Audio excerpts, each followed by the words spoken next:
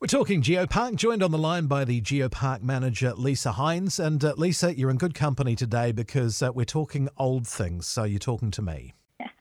Hi, Dan. Look, we've got a lot of old things in the Geopark and it's exciting. It is indeed. And it's a very important and special day today. Yes, that's right. Many of you might not know, but today is International Museum Day. And, museums are a concept that has been around for a long time, but they are very important and probably more needed than ever. Yeah, by looking back at the past, we can actually get an eye to what things are going to be in the future, can't we? Exactly. And, museums have got a really important role to play in addressing, the social issues that we have in the past, at the moment, but also looking into the future and reflecting on the society that we want to have, and preserving, the history and understanding it can be a really powerful channel to do that. And, of course, museums are a lot of fun as well. So it's not just a boring walk around folders, but there's a lot of interactive things that museums are integrating at the moment. And there's so many wonderful museums we've got in the Geopark as well. And I know you will probably know most of them, but I thought I'd just introduce you to some of them that we've got here in our district. And, the main one that you will know is the Waitaki Museum based in Oamaru. There's a lot of different sections from the Maori settlement, from our land and the geological history of this place to the European settlement, and the last 120 years exhibition, which just opened recently in the top space. But we've also got the Kurow Museum that you might have not been to. There's a museum in Palmerston called the Waihemo Museum, and of course Whitestone City here in Oamaru, and the Vanished World Centre in Duntroon, talking all about the geological and fossil history of this district. So there's lots of museums that you can go and explore. Yeah, museums have changed a bit over the years, haven't they?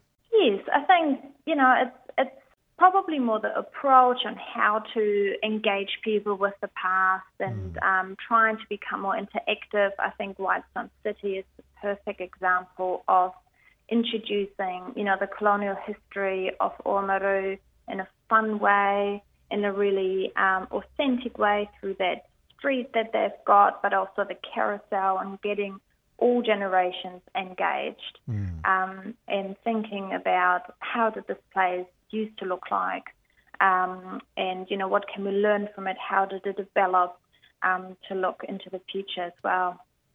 I always used to think that a museum was kind of an austere place, somewhere that, you look, don't touch kind of thing. But that has changed a lot, certainly with the Waitaki Museum, with the diatom displays and things like that. It's all very, very, it's more hands-on, and it's more about asking questions and you feel like you're free to ask questions in a way that you weren't in the past. Absolutely. And, in the Waitaki Museum, there's drawers that you are more than welcome to open. So they're not just things that are, the drawers, there's nothing stored away in it, but it's more opportunity for you to engage in it, and, the diatom display to really play around with some bits. So there's more and more interactive, and I think in the future there will also be some technological and virtual ways to immerse yourself in that experience. Absolutely. So happy International Museum Day to you, and get out and enjoy and embrace the museums, as you say, that we've got in the district. Yes, absolutely. Let us know which one is your favourite one. Good stuff. And as always, if people want to sign up to your newsletter and follow the Geopark, it's easy to do.